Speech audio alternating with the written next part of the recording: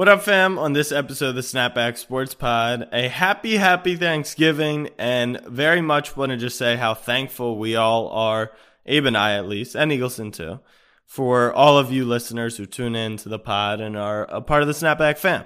On this episode of the pod, we preview Thanksgiving's games. We do a People's Pick'em to give out some cash. And then, of course, we will preview Week 12 in the NFL. We have a nice discussion on Isaiah Stewart and LeBron James suspensions. And Abe goes on a beautiful Thanksgiving rant on James Franklin. Snapback fam, new app. The Baltimore Ravens select Lamar Jackson.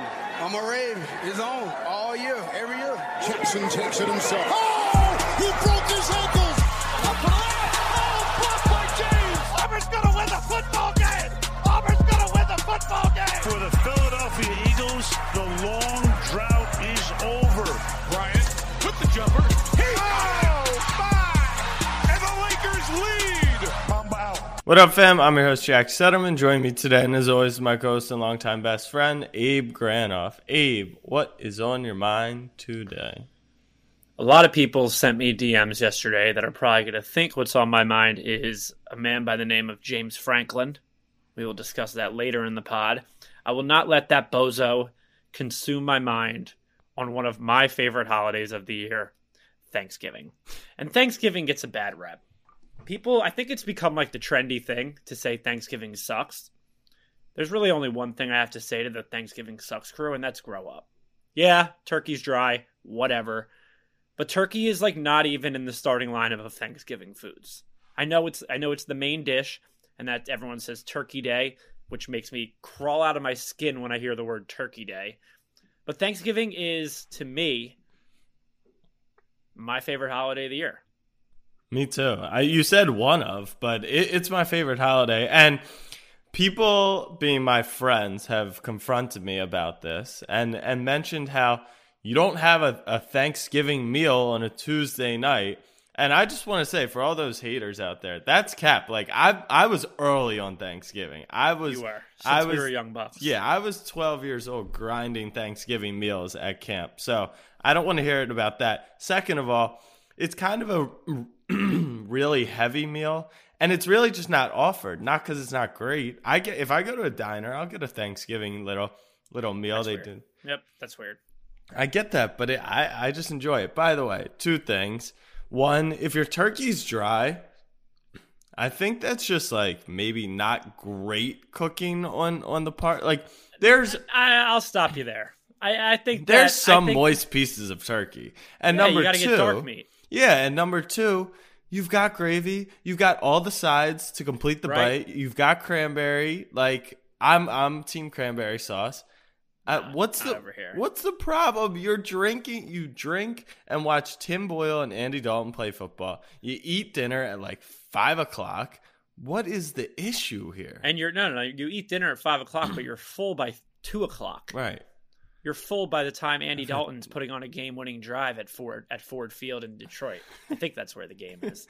But yeah, Thanksgiving just gets a bad rep, and it's like I said, turkey's not even in the top 5 Thanksgiving foods for me. It's like, I'm going to throw in the beer.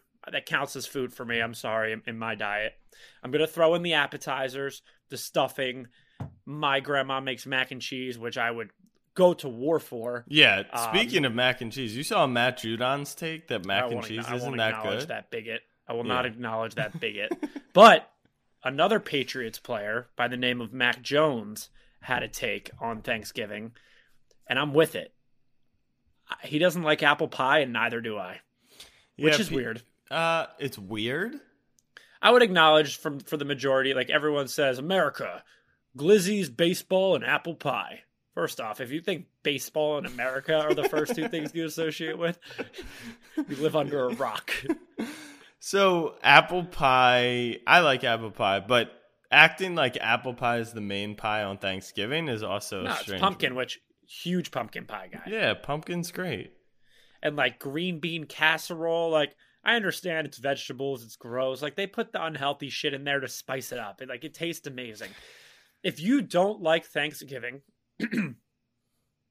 you come from a family of shitty cooks. Fair. I think that's fair.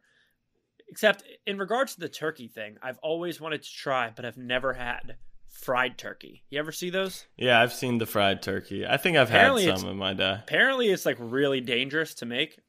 Interesting. Like you dip it in oil and it could explode. Yeah. What about ham? Do you guys do like ham or steak? Ham's like a huge thing on Thanksgiving. Don't give me that look. That is a thing. I promise you. Like they'll call you uncultured if you don't know about ham on Thanksgiving. I've heard about ham on Christmas. I've heard about ham on Easter. Maybe I have the ham wrong on holiday. Thanksgiving. Maybe I have the wrong holiday.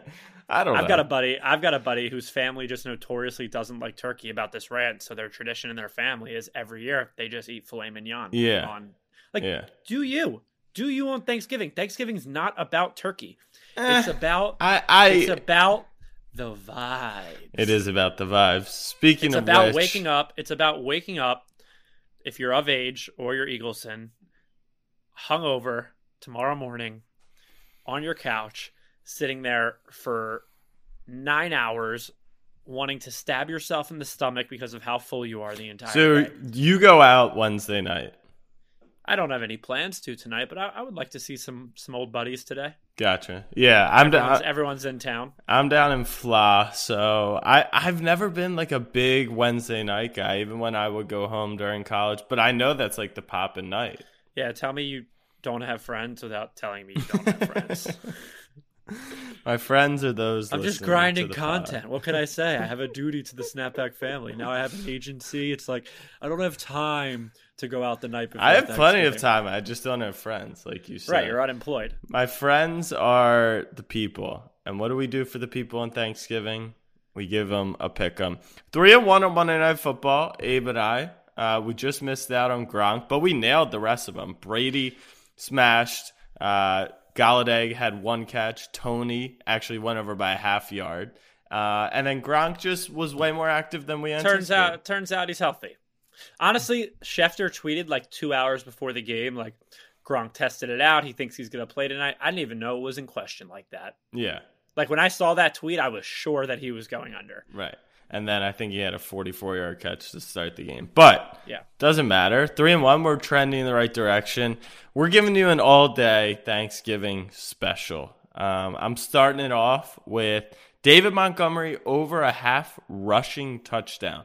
Don't get it twisted. Just because the Lions held the freaking Baker Mayfield Browns, Baker's still with the GOAT, to 13 points does not mean that they will do the same to Andy Dalton. This is like your typical 3-0 after the first, 6-3 after the second, and then the Bears open up in the second half. David Montgomery will get a rushing touchdown. That's how it works. Like the RB1 always scores the first touchdown of Thanksgiving. Look it up. Did you just give a first touchdown bet? Look it up. I swear on my life. Look it up. I think Deshaun Watson threw for like 11 touchdowns last year in the first game. And was it the first game? Yes. I'm going to look it up. Abe, give your second pick.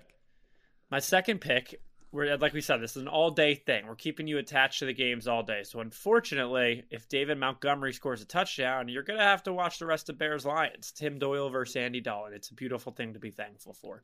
Derek Carr over 1.5 passing touchdowns. The Dallas offense is the best in the league. The Dallas offense puts up the most yards. Didn't see that in Kansas City. Didn't see that last week when Jack said the Cowboys would win. But you would expect a little bit of a bounce-back game from that Cowboys offense, which, let's use the two most famous words in Warren Sharp's vocabulary. Game script. What does that mean? The Raiders playing from behind, Derek Carr having to throw the ball all over the field. Hunter Renfro's going to catch one. Maybe Josh Jacobs catches one and takes one to the house. But Derek Carr's throwing over 1.5 passing touchdowns because this is going to be a high-scoring affair.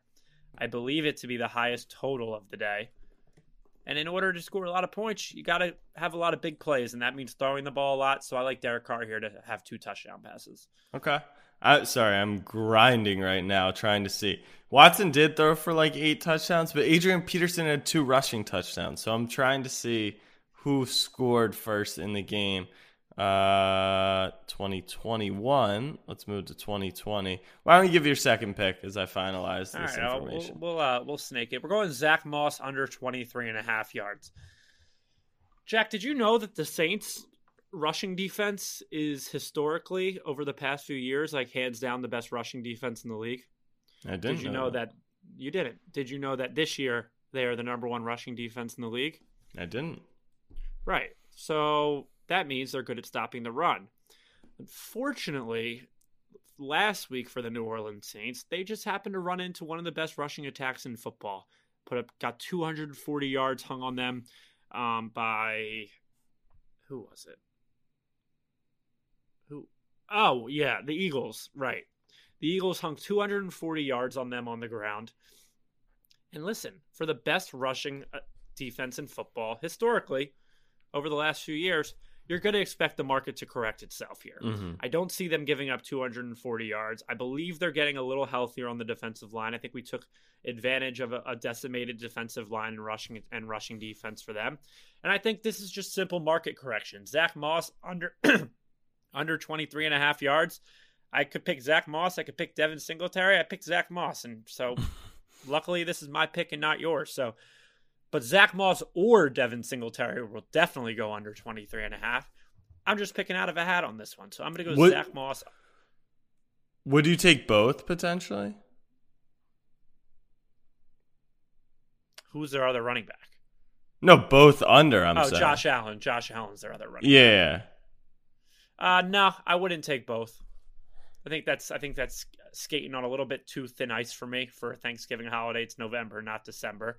If we do a little Christmas football, maybe I'll take two unders. But I'm comfortable with Zach Moss under right here. As far as that game goes, though, I don't know. We'll talk about that later. All right. I did just confirm what I suspected to be true. Deshaun Watson threw for 318 yards on 25 attempts and 4 touchdowns. The first touchdown of the game went to Adrian Peterson. And the first Houston offensive touchdown went to CJ Prosise. So even when Watson threw for 4 touchdowns, they still gave it to RB1. Or it might have been RB6, honestly. My final pick, there is nothing more football Thanksgiving Turkey Day than Cole Unvaxxed Beasley just dominating third downs in a dome. Well, that's like kind of on. Okay, continue.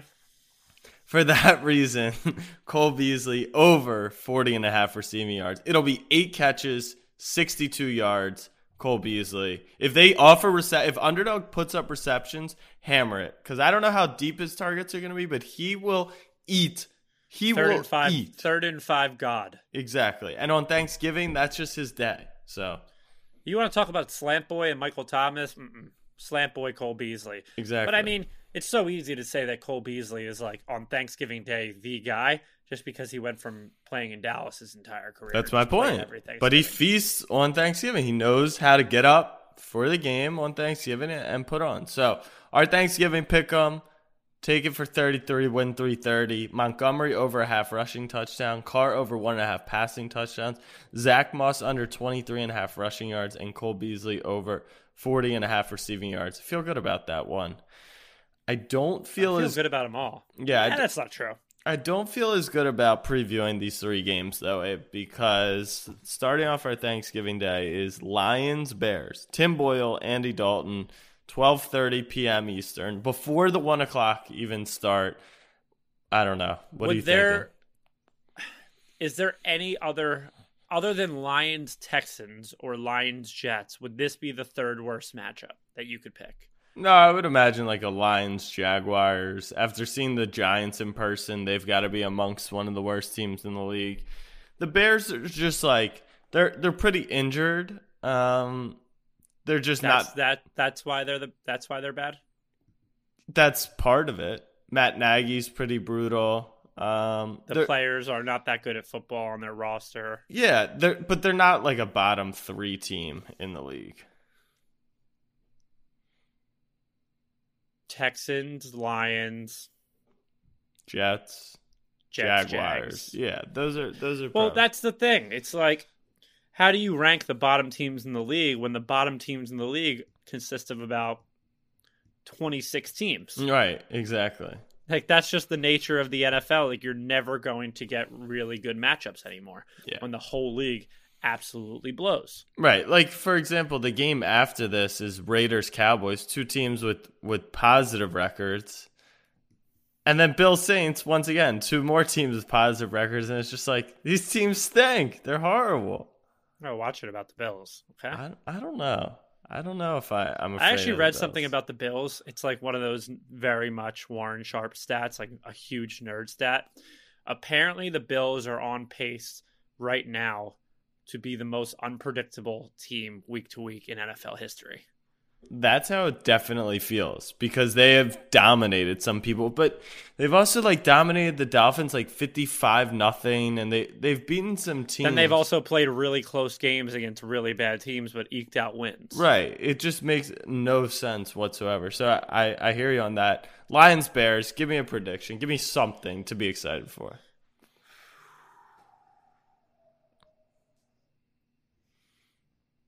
This may take some time.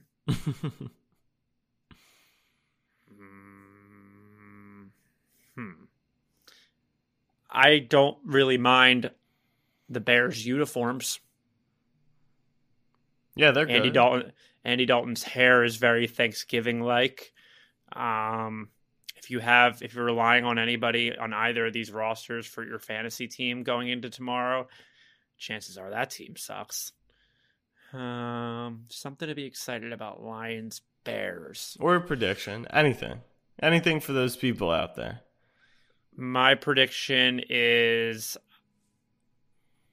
I turn the game off. Wow. At the end of half. That's not true, actually, because what else am I going to do? Yeah, you're definitely not turning the game off. It'll be on. You know what? The Lions are going to win this game. Okay, there you go. You got. Yeah. The Lions get their first win tomorrow. I'm completely on the other side. I think Andy Dalton is actually. Bold take. It is only like a 3.5 point spread, shockingly. But I think the Bears are actually better today with Dalton than Fields. Like, Dalton's clearly a veteran. He's a better quarterback. How much of that is actual belief versus Andy Dalton absolutely kills my Ravens every time he plays us? It just has to do with he's a quality backup quarterback, which is rare. And which Fields is just smart. Yeah, not that good. Yeah, he knows how to. Versus Tim Boyle, who's literally a low quality ninth string college quarterback. Right. So for that reason alone, and Dalton's not the one who's going to throw like a pick six or a fumble six. I mean, he'll obviously do that now that I said that. Yeah, fumble six to the bag. Yeah, that's for sure a lock. But first drive, he's not gonna mess up 7 possessions. And that's who loses this game. And Tim Boyle could easily mess up many possessions from missing throws, fumbling, tripping, false start, penalty, all that stuff. And so I just think the Bears are better. The Lions are really bad. And when Tim Boyle's their quarterback, they're about as bad as you could get. They have no wins on the season. People are forgetting that they haven't won a game. Do. They could be due. All right, very much do. Let's move to the afternoon, which, by the way, the NFL having an hour gap in between the two games, major botch. Criminal. Yeah, Criminal. just go 1-4-7. No one would be upset by that. Simple. 1-4-15, 7:30. 1-4-25, 12:30, 4:30, 8:30. Why not do everything you do on a regular Sunday? 1-4-25, 8:15. Sure. But and full hour, just not ideal. Anyways, Raiders, Cowboys. Speaking of unpredictable teams, you got the Raiders who beat the Ravens. They beat the Eagles. They clearly beat great football teams all year long. And then, of course, they drop a couple. They got the Chiefs at home on the ropes, and they get absolutely shelled. Then they have Cincy at home for a bounce back, just uncompetitive. It feels like this is where their season starts to go in the complete wrong direction, which is always when they go in the opposite direction of exactly where you think the Raiders are going to go. So they'll probably be pretty competitive in this one against the Cowboys, coming off a bad loss against the Chiefs. From a gambling standpoint, 7.5 is way too many points in this situation. Now, a lot of you are probably thinking, "Oh, he was a biased Eagles fan. He hates the Cowboys." You'd be right. Yeah, you're definitely not wrong with that. But let's talk a little X's and O's here. No CeeDee Lamb tomorrow. No Amari Cooper tomorrow. they're going to have to give the ball to Zeke. He stinks. How much can Dak do with Dalton Schultz and Michael Gallup against the Raiders defense that when they were playing good was all over the place? I mean, Max Crosby became best friends with Lamar Jackson week 1 Monday Night Football. Jonathan Abram is probably the craziest defensive back I've ever seen. I'm just talking about his mental, he can't the way cover. he hits. He can't cover anything, but if he sees you and he gets to you, he's going to hit you hard. So 7.5 points right here is hard for me to give to Dallas when Dallas isn't that good. I could even see the Raiders winning outright in this game too. Yeah, I think who did the Cowboys play last year on Thanksgiving? Washington. And yeah, they lost. And I bet against them money line. You bet against Cowboys. Yeah, death taxes and whoever the Cowboys are playing money line on Thanksgiving. Yeah. I like I said, I could see it going in that direction. But the one guarantee I do have for Thursday's games is your Cowboys-Bills teaser is not going to hit. So if you already placed it, text your bookie, get it canceled. If you were planning on placing it, don't do it. Because the chances that they're giving out free money on Thanksgiving is just not going to happen. The whole country is watching, and you think the Cowboys and Bills are just going to take care of their opponents? It's going to pay even money? Like, no. I would also advise, I'm not a gambling man, never have been, never would be. I would advise not betting tomorrow, seeing which way the games go. Maybe a Cowboys-Bills teaser does hit, the public cashes, and then on Sunday, you know where Vegas needs to make its money back from. Right? You know how they're going to have to make up the losses. You see heavily bet games on, I don't know, the Falcons and Jaguars, where everyone's pounding the pounding the Falcons -1. I don't know who that could be. But then the Jaguars win outright, and it's like, how the fuck? Oh wait, that's it's just the not Falcons. happening. So but, who do you rank as more likely to lose on Thursday? Dallas or the Bills? Dallas. But you just said they're unpredictable. Right. And they're 7.5 point favorites. People are predicting them to win. No, the Bills. You said the Bills are unpredictable. Yeah, but they're not the Cowboys. You know those Raiders. Yeah, the Raiders do get weird. It's as simple as this. But you just seem very biased against the Cowboys. No, I truly think that's an absurd amount of points. Like, if I saw 4.5, 5, I'd be okay with it. That would make sense to me. But 7.5 with the depleted Cowboys offense, I understand they're coming off a bad loss, and that's probably factoring in a point or two, and the Raiders are as much on the decline as you can be, but that's massive to me. Okay. A touchdown? I personally picked the Saints because, once again, my logic that a Cowboys-Bills teaser is not going to hit. And my thought process here is the Bills have been very up and down. You play the shell defense against Allen. They don't run the ball much, so that Saints run D might allow the Saints to actually just sit back and play in pass coverage. And Sean Payton as an underdog has been spectacular in his career. Is that true? Yeah, he's like 13-3 against the spread in the last 8 years or something. If you're trying to tell me Sean Payton's only been an underdog 16 times in the last 8 years. I mean, the Saints have been, like, when would the Saints really be dogs? I just feel like being underdogs 2 times a year is like a crazy thing. The Ravens are underdogs like once a year over the last 3 years. You said 8. Yeah. Well, 8 years. They had Drew Brees. That seems like a made up. Did you actually see that somewhere? Yeah, or did you? I'll pull it up right now. You think I just made that up? Like, Sean Payton. I think you saw something on the lines of that, and you filled in the blanks like it was Sean Payton. I forget what that game was called when we were little. Sean Payton. Mad Libs. I feel like you're just playing Mad Libs with a little bit of a tweet.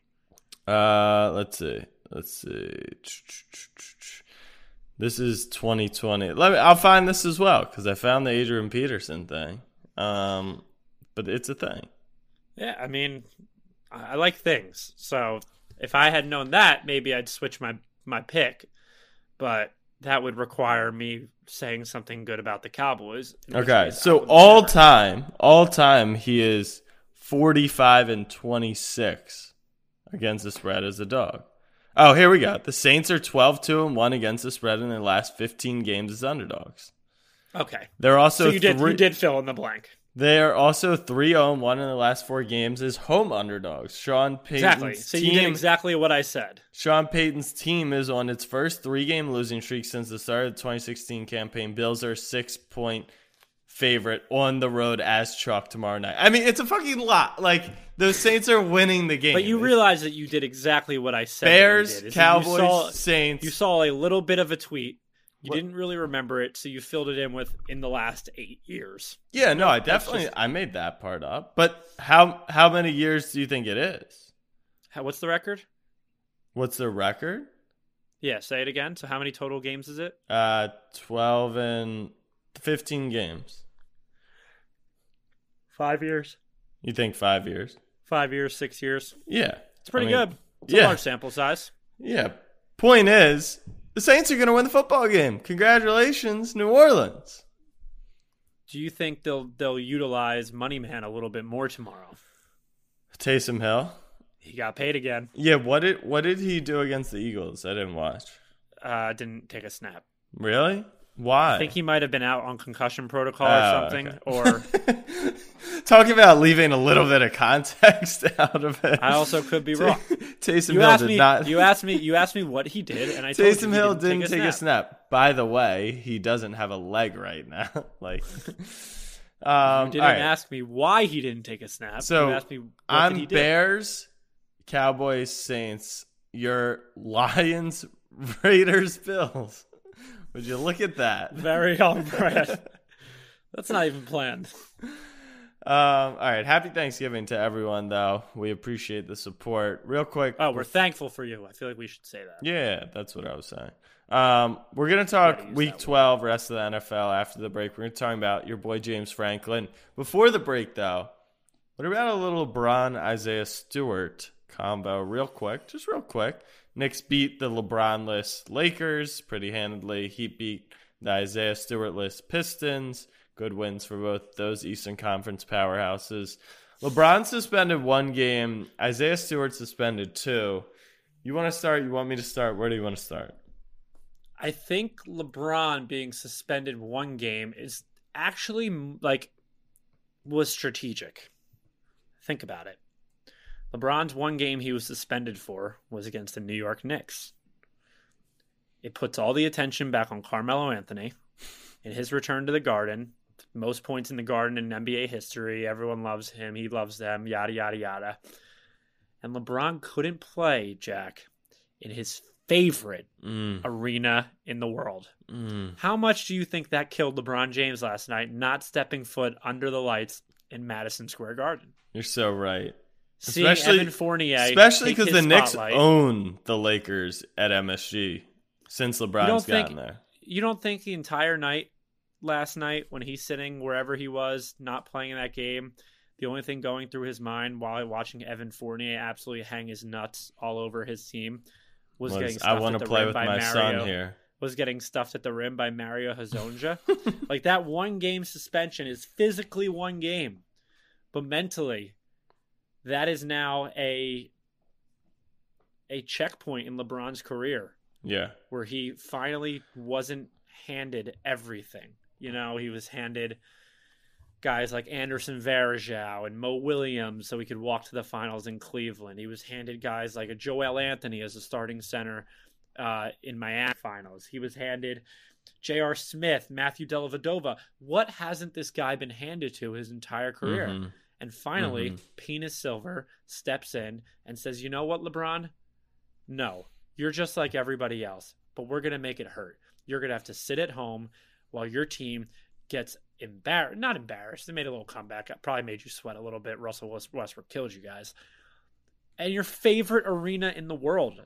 So the fact that he got 1 game and Stewart got 2 when he was kind of the initiator doesn't really say to me LeBron got less than Isaiah Stewart. Because I know that LeBron probably drank himself to sleep last night with 7 bottles of red and tequila at his feet, casually courtside at a game. Yeah. So it's a fair point. My take on the situation is I don't quite. First of all, everyone is in agreement that this was the right sentence, that Stewart should get more games than LeBron. I just didn't see it that way. Like, yeah, sure, Isaiah Stewart was like running around like a madman, but he didn't do anything. Like, he literally did not do a single thing besides get absolutely skull fucked by LeBron's fist. Do you actually think Isaiah Stewart wanted to fight LeBron? I don't know. And another thing that I think we're underrating, because people were calling him out like they did when Jimmy Butler was yapping at Jokic from 4,000 feet away. That wasn't Jokic. That was yeah, that was Jokic. Was. Jokic shoved Morris in the back. Oh, no, I'm thinking about Jimmy Butler a few years ago with a nugget. Oh, that was TJ Warren I'm thinking about with the Pacers. Yeah. So they clowned on him because he was 4,000 feet, and then people were like, well, Stewart got up in LeBron's face. He could have just hit him there. Like, all right, first of all, people don't just, swing at LeBron James. That's what I was saying. If somebody swung at LeBron James and connected, I actually think, all of our phones would just combust. Yeah. ESPN would be cease to exist. You would have guys like Dave McMenamin actually tearing up on the broadcast. Brian Windhorst would be projectile vomiting courtside, combusting into dust while his career vanishes. Outside of that, I think, if you really take into account humans as we react to things, for him to get so mad after they were separated, in my opinion, something else must have occurred, right? Because when he was confronting LeBron, he gets shoved away, and then he actually loses his shit. That mentality, if he was face-to-face with LeBron, he would have swung on him. And it does actually appear like he goes to swing, and I think Jeremy Grant kind of pushes him away. So that, I think, is not being taken into account. But once again, Isaiah Stewart didn't actually do anything. And then there's this argument of, well, he could have hurt a teammate. He could have hurt a Laker. He could have ran over a ref or a security guard. Okay, well, if we're going on what he could have done, LeBron literally could have broken his nose, given him a concussion, knocked him. So I don't buy that argument either. Now, to come to LeBron's defense, I think it's either it should have been flagrant 2 was fine because it was in the moment and it's tough to judge all that stuff off, 2 minutes of replays. That's fine. It should have been 0 games. Or it should have been about 15 games. You either have to determine whether it was intent or non-intent. Because if LeBron is intentionally trying to punch him in the face... 15 games is absurd. If someone cold cocks someone straight in the face, they would be suspended for 15 games, I would imagine. 10 games? Yeah, Carmelo got a suspension in New York for something like that, 10 or 15 games a while back. I forget for what, but 15 game suspensions don't really is a lot. That much. Absolutely. And that is a little bit of hyperbole to zero in on my point, it's which is almost 20% of the season. Yeah, but my point is that's correct. You need times 5, 15 times. It's pretty close. Yeah. It's about 17%. Good math, Abe. My point is, you need to determine the intent. And if you're saying it was unintentional and we're just going to suspend him for the fuck of it, that to me makes no sense. Or if you actually are saying it was intentional, then 1 game is absolutely an under suspension. So that is where I think AD said we didn't expect him to be suspended. It wasn't intentional. And I did actually like what the NBA's they put a little byline on what the ruling was. And it did make sense. But to me, it's if it was unintentional, it's unintentional. Yeah, it sucks, but he's not trying to hurt this guy. And if he was... kick him out of the league. Send him to the Knicks. The only reason I would have wanted Isaiah Stewart to swing on LeBron and to connect, because LeBron wouldn't have reacted. He wouldn't have swung back. There wouldn't have been a fight. Right. But the amount of LeMickey burner accounts and LeBum and LeCommunist on that would have said, oh, Jordan would have swung back. Jordan would have squared up right there. Well, did you see the interaction between SAS and JJ Redick? Yes. JJ Redick is going to have the shortest stint on sports media. You think? Oh, because he challenged Stephen A. Smith. Yeah, challenged Stephen A. Smith, goes against. Well, he was kind of with LeBron, but he's challenging he is. I tweeted this last night. JJ Redick is the antichrist that sports media needs. He is going to take down clickbait media as we know it, and that's why they're going to switch him to the graveyard shift at 2 a.m, and he's going to quit within a year. Right. And so I was listening to the back and forth, and if you guys haven't seen it, there's some clips on Twitter, but it's essentially Stephen A. saying, and I was dumbfounded by the statement. He's loving up on LeBron, saying he's one of the best ever, maybe the best. He's top 2. He's a stud. He's got Herculean talents. You have to game plan for him. But no one, I've talked to people around the league, but no one has ever feared LeBron James. Kendrick Perkins called cap on that too. I'm like, what are you talking about? Kevin Garnett had an interview on a podcast this week where he was saying people underrate LeBron's toughness. Right. That is He's 6'10", 265, people. Like, what are we talking? And then JJ Redick essentially said a great line. This is a line that no matter the circumstances, you win the argument. And he said, Stephen A., I genuinely don't believe that you believe what you're saying is true. And at that point, it completely eliminates the conversation. It now is just a debate over whether Stephen A. is telling the truth. And at that point, you've just made a mockery of him. So I'm going to pull that line. I'm going to pull that out on Abe at some point. That line, and then he dropped you watch the game. You watch the game. No, Stephen A. I played the game. Right. I played against LeBron for 15 years. I just think it's stupid LeBron in the playoffs. To say that, no one fears LeBron James. One game for LeBron James is just one game. One game in Madison Square Garden. That's a lifetime of memories. Who knows? LeBron, this Lakers team's not good. Year 19. They only play there once a year. How many games left in the Garden does LeBron have? Well, a lot because Bronny's finals in the league soon. Yeah. Oh, I thought you meant 41 home games in a few years. Well, that after he gets a taste, Game 6 in the Garden, Knicks bing-bonging all outside of Penn Station after winning the title. Things we can dream about. All right, fam, we're going to take a quick break. After the break, we'll dream about James Franklin actually coaching out every single year of his extension and preview Week 12 in the NFL. We'll be right back.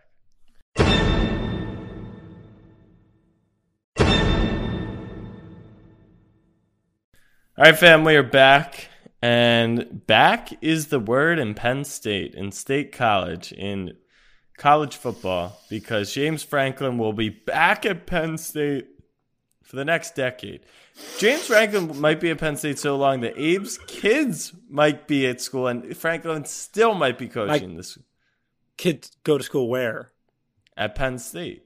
My kids are going to go to Penn State? It's a higher education. It's a well-respected university. With James Franklin there? Mm-hmm. You think I'm going to send my children to Penn State? Jack, they'll never know the words Penn State if James Franklin is there. They will be wiped from his memory. I saw this tweet yesterday that James Franklin signs a contract for 10 years that leaves him under contract through 2031. 2031. That's not even a real year. 2031. Was his contract up? No. He signs a new extension every single year. And I read that tweet. And the only thing I thought is Abe Granoff has signed a boycott with the Penn State Nittany Lions that will have him wishing the worst on the program through 2031. This excuse of a football program that is the Penn State Nittany Lions. They get one taste, one lick of relevancy, of competency after the Joe Paterno era, when Saquon's there, when Trace is there. They go to the Big Ten championship. They win the Big Ten. And all of a sudden, Penn State's content with going to a New Year's Six Bowl once or twice every 3 years and then losing 5 games in the other years that they don't go to a New Year's Six Bowl. Number 1 recruiting class in the country. I don't give a shit, okay? I don't care. This guy doesn't know the first thing about football. I'll give it to him. He's a great handicapper. He is. He tweets the name of the team we're playing on Monday every single week. So he's a great handicapper in that regard. So unless Penn State's opening up a sports book, I have no idea what the fuck they are doing, signing this bozo for another 10 years. Now, he doesn't call the plays. The offensive coordinator has called the plays. And the offense is atrocious. And I don't care that... You know who your OC is, right? He's a Texas guy, isn't he? Yeah, yeah. Yeah, he's got to go. You got to bring back Moorhead from Ole Miss or Mississippi State, whichever it is. But they signed him because they feel safe. And feeling safe is the equivalent of punting the ball in the NFL in overtime with 2 minutes left on the clock. That is what the equivalent is to signing at midfield. Sorry. We'll even say you're on the 40. That is the equivalent of playing it safe and signing James Franklin to a 10-year deal. I will not cheer for this program. I will not root for them. I will not be happy when a big name verbally commits there or even signs on National Signing Day. If you are a respectable football player, high school football player, and you're listening to this podcast, 4-star, 5-star, whatever it is, stay away from this program. Now, we do produce a lot of NFL talent, so I'll give you that. It might give you a better direction for the rest of your career. But if you care about winning college football games and trying to win a championship, stay as far away from Happy Valley as you can, because this dumb asshole will drive your value and the team into the ground like he continues to do year after year. I absolutely hate this man. I have hated this man. I graduated college like 3 years ago now, and I hated him sophomore year of college. I had fun when we were finally relevant because Saquon was just out of this world and the offense was wild. We had all these NFL players all over the field. Since then, this guy has done nothing. He's gone to a Fiesta Bowl. I don't care. He's been the number 3 team in the country. Yeah, we lost 4 straight games after that. We will only ever be relevant because of the names that we have on the roster. And that's a big point in your ranking and a big reason how teams become successful. But the issue is when you have a guy in charge who is so incompetent and stupid that all of the names on the roster become irrelevant. He will make you an irrelevant person in the college football landscape. And I will never, ever root for this program. How many years do you anticipate he makes it? Every time I think he's going to get fired, he signs a new deal. I don't know.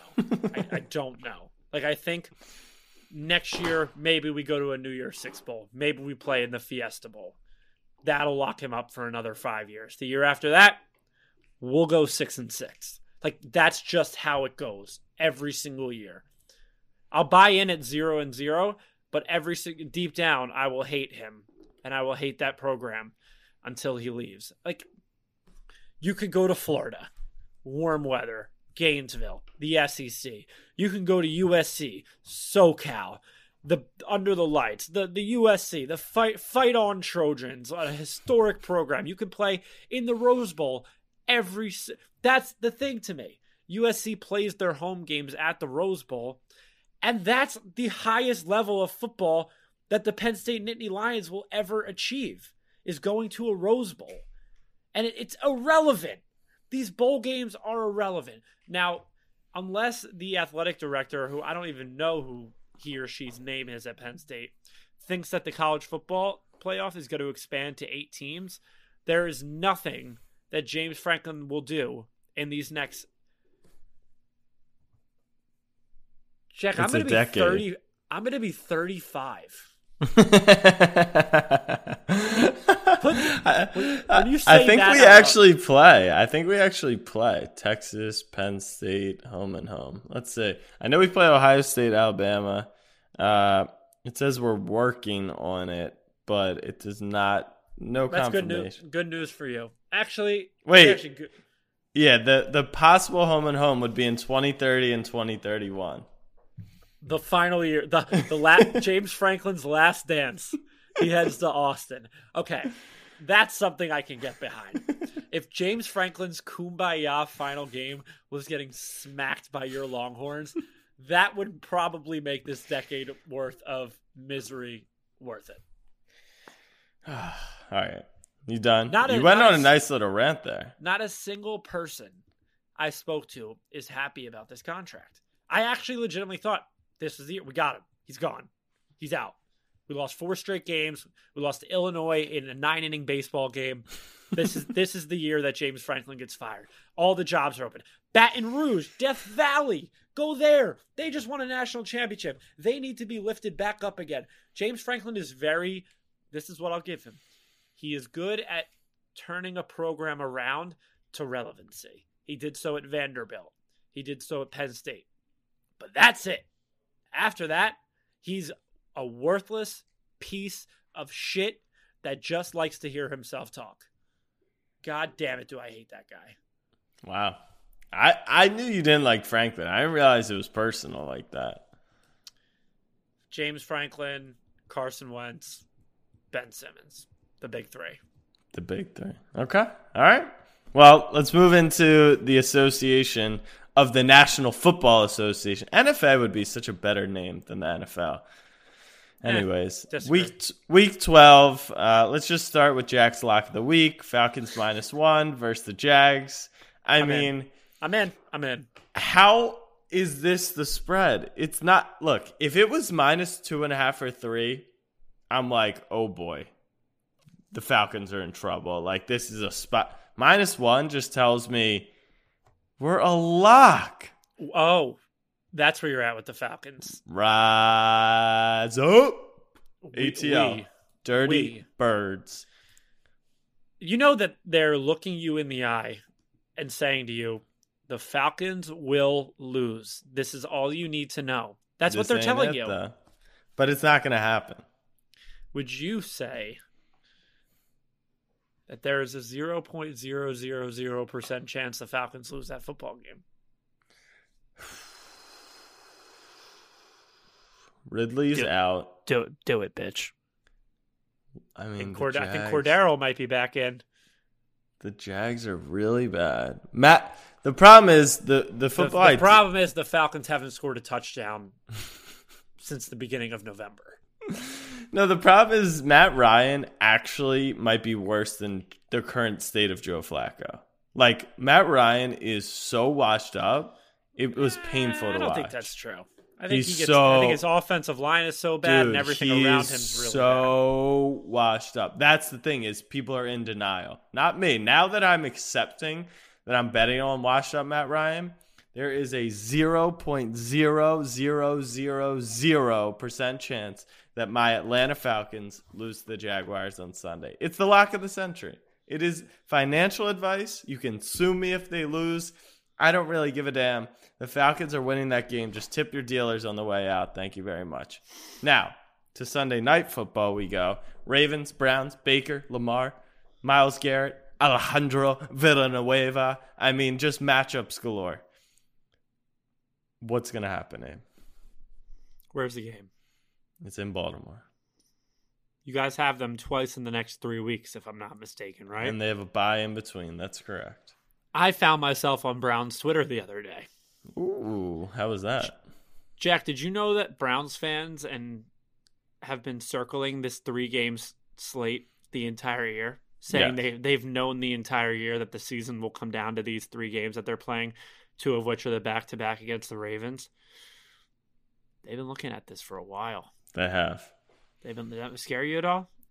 Does it scare me? Bulletin board material, even. The game that scares me is the one in Cleveland, because they get the bye in between and we go and play Pittsburgh, which they always rough us up and are physical. That's what scares me. This game, though, Lamar's still not healthy at this point in time. Like, there's still questions whether he'll play on Sunday night, which is insane. And if you remember the last time Lamar played, that he's feeling good. Okay, well, maybe that's a good update. The last time, though, he played in Cleveland, and he was pooping his pants. So I don't really know. Maybe the Browns really give him the Browns, and they just make him scared and mess up his immune system. I don't know what it is. If Lamar plays, I'm confident. I'm just confident the Browns aren't that good. I think it will be a low-scoring game. But Baker's, like, pretty brutal, man. He's really bad. I was going to say that. Here's the take. Ravens lose this game. at the end of the day, is that big of a hit on their chances to win the division? So statistically, with the Steelers playing the Bengals this week as well. Yeah, I'll just give you the numbers and then my take. Numbers right now, Ravens are at 54% to win the division. With the win, they jumped to 72. With the loss, they jumped to 39%. What is that, some ESPN FPI shit? Yeah. So those are the numbers, like I said. I mean, take them for what they're worth. I do think, just given the Ravens' schedule, their final 7 opponents are 5 division games and the Packers and the Rams. And 3 of the 5 division games are on the road. So it's a big one just because then you're staring the Steelers in the face and then back in Cleveland. It's a big win, and you get to 8-3. Now you've kind of separated yourself from the pack to a degree. So I think it's a big game. But no, there's so many games left that, yes, they can. And I think the Ravens should play the long game with this one. I think you throw the game. Mm-hmm. I think the defense allows a lot of open coverages, broken coverages, big plays from Baker. Play the long game. Because the Browns are circling this on their calendar, it's like, all right, Baker, you want that contract? Go get it. Yeah. If you are John Harbaugh and the Ravens, you let Baker dice you for 350 yards and 3 touchdowns. So that way, you keep Baker in the division for the next 4 years. Yeah, that would be ideal. But what about the game in Cleveland? What about the game in Cleveland? What do you do there? I think if the Browns can win this and then win a game in between that and go 2-0 in these next 2. Well, they have a bye. Yeah, they have a bye. But they can get in the playoffs. If they win this game, they're probably going to be in a good position to make the playoffs, no? Yeah. They don't need to win the division. You throw this game. Heck, you throw them both. Just take a wild card. Go on the road. Don't be a bitch if you're Lamar. You know? Nobody wants to. Who cares about the bank? The Titans ran you up on the bank at home. So the Ravens are... And you guys won on the road in Buffalo. It's like, do you really want to play at the bank? No, at Tennessee. The Ravens are 3.5 point favorites in the game, which really makes me think like they do think Cleveland has a good shot in this one. And they could. Like, the Ravens defense, we know, is susceptible to big plays. We can't tackle, which is a nightmare against Chubb, and Hunt might be back. And Lamar in question. A lot of the Ravens are banged up. We're just a banged up football team. It is what it is. But the next game that I thought was really interesting, Las Vegas, the same way they stared me down in the face and said, Jack, the Jaguars are winning. Don't be an idiot. Don't be an idiot. And I stared back and I said, 0.0 in your mouth. They just went down to Nashville. The whole bookmaking industry went down to Nashville, had a bachelor party in their hometown, and said, Tennessee, the Titans are garbage. Do you know what the spread is without looking on the road in New England? Pats -3. Pats -6.5 points. Like I said, they just danced on the graves of any Super Bowl hopes and said, listen, Tennessee, you're first in the AFC. Congratulations. Enjoy it while it's here because you guys absolutely stink. And if you want to be a Patriots homer and say, well, they're just finally giving us respect. We've won 4 in a row. Max the Rookie of the Year. Sure. Okay. Maybe that's a point or two. Not really, but maybe a point and a half. 6.5 points, Abe. I mean, you know what, Jack? I disagree. How? You just said 3 points. Yeah, but I thought about it. You look at a contender, a Patriots team. You're going to bet against the Patriots? They're real. Mac Jones is real. No. Belichick is real. Belichick is showing you. No. Belichick is showing you that it was his show all along. He just needed to get another guy to be his puppeteer. He had Brady. He cut him off the strings. He sewed up Mac Jones. It's just back to business as usual in New England. If this was the New England team a few years ago with Tom, 6.5. Yo, what the dumbass statement just came flying out of your mouth? I am emphasizing the fact that it's system. Oh, my God. And they're playing good ball.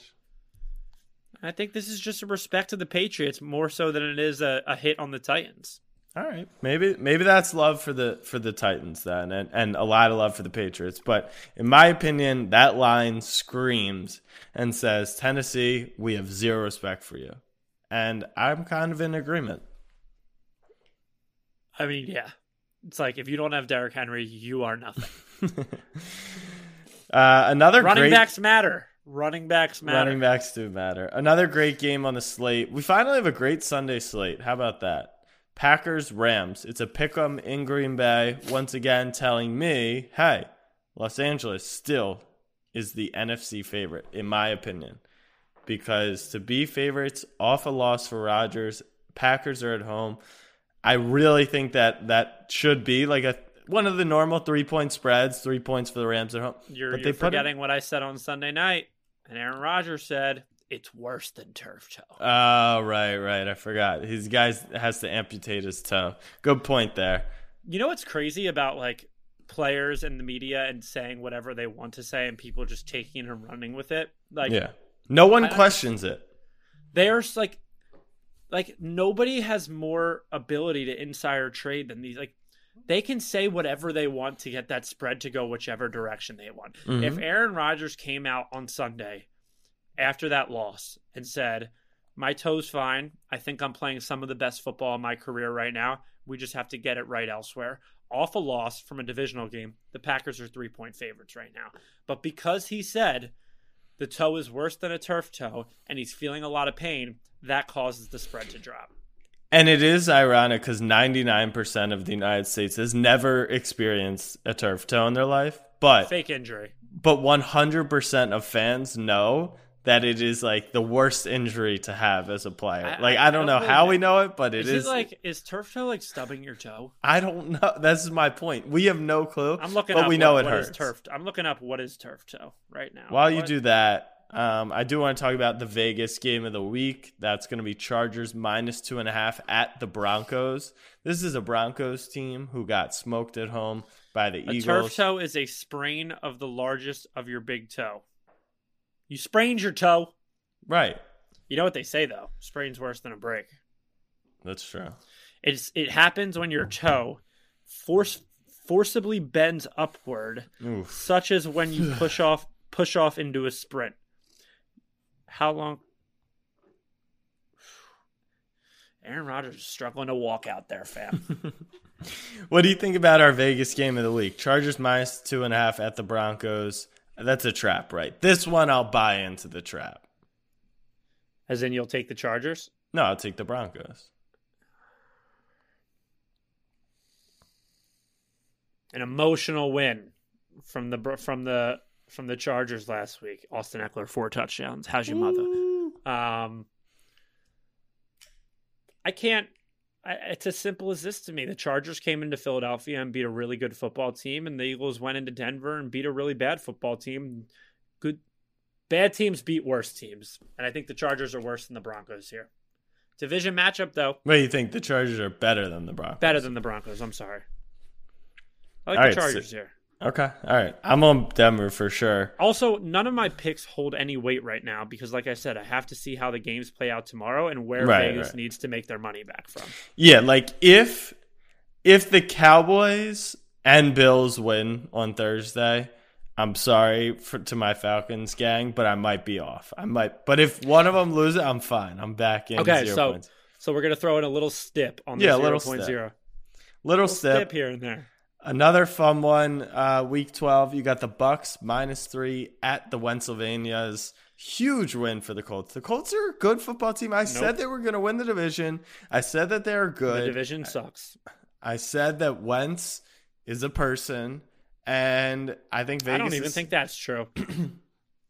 Wentz is the redheaded messiah. And, they're saying, hey, be careful with this one. We're not giving away money, but you have the chance if Brady wants to Brady, sure. But the Colts, I feel like, are a team that could, I don't know. Their run defense the Bucs' run defense is truly the best in the league to me. And make Wentz throw, and I think you're in luck. But the Bucs are banged up in the secondary, so people buying the Colts and Wentz stock right now is music to my ears. Right. This feels like when you sell a lot of your shares. I think we're looking at a classic Carson Wentz game. Yeah, I think this is you dump on the market right here. You pump and dump Wentz, and now you don't. Brady looks Wentz in the eye and says, "You bitch, you were afraid to play me in Minnesota in February. You're going to get it now." And the only difference is he can say that to Nick Foles, but Nick Foles wouldn't be fazed. Nick Foles goes out there and also throws for 400 yards, no interceptions, and wins the Super Bowl. Whereas Wentz, being the coward and bitch that he is, will curl into a ball and throw left-handed interceptions directly into the chest of defensive linemen on the Tampa Bay Buccaneers. Who will have a worse interception, Wentz on Sunday or Danny Dimes' throw on Monday Night Football? I mean, Danny Dimes did the Wentz, It's like a tribute to him. Have we seen Wentz actually throw, target? Like, that has to count as a target for the Bucs defensive lineman. Carson Wentz switched hands in the end zone and gave an infield fly to in overtime or right before 3 minutes left in the fourth quarter on a game-winning drive. This guy doesn't give a fuck. Every time you think he has shocked you, he's going to pull a rabbit out. I still don't get how you hate him. Like, I would have so much respect for his ways and being. He's a legend. You lived through it. You lived. Walk a day in my shoes. Go, you know what you haven't watched? You haven't watched the 5.5-minute video. Yes, it's 5.5 minutes long of every Carson Wentz interception from last season. I have. I was telling you how bad he was, and you kept telling me how good he was and the Eagles were. That was years ago. That was years ago in the grand scheme of things. Before the podcast. Happy Thanksgiving, brother. Any final thoughts? Thankful for the Snapback family. And I'm thankful that Carson Wentz doesn't play in my fucking city. And I'm thankful that I don't have a college football team anymore. My Saturdays are free. I am thankful. I'm just very thankful overall. Good. And I'm thankful for Tyrese Maxey. It's good to be thankful out there, people. Snapback fam, much love. Happy Thanksgiving. Peace.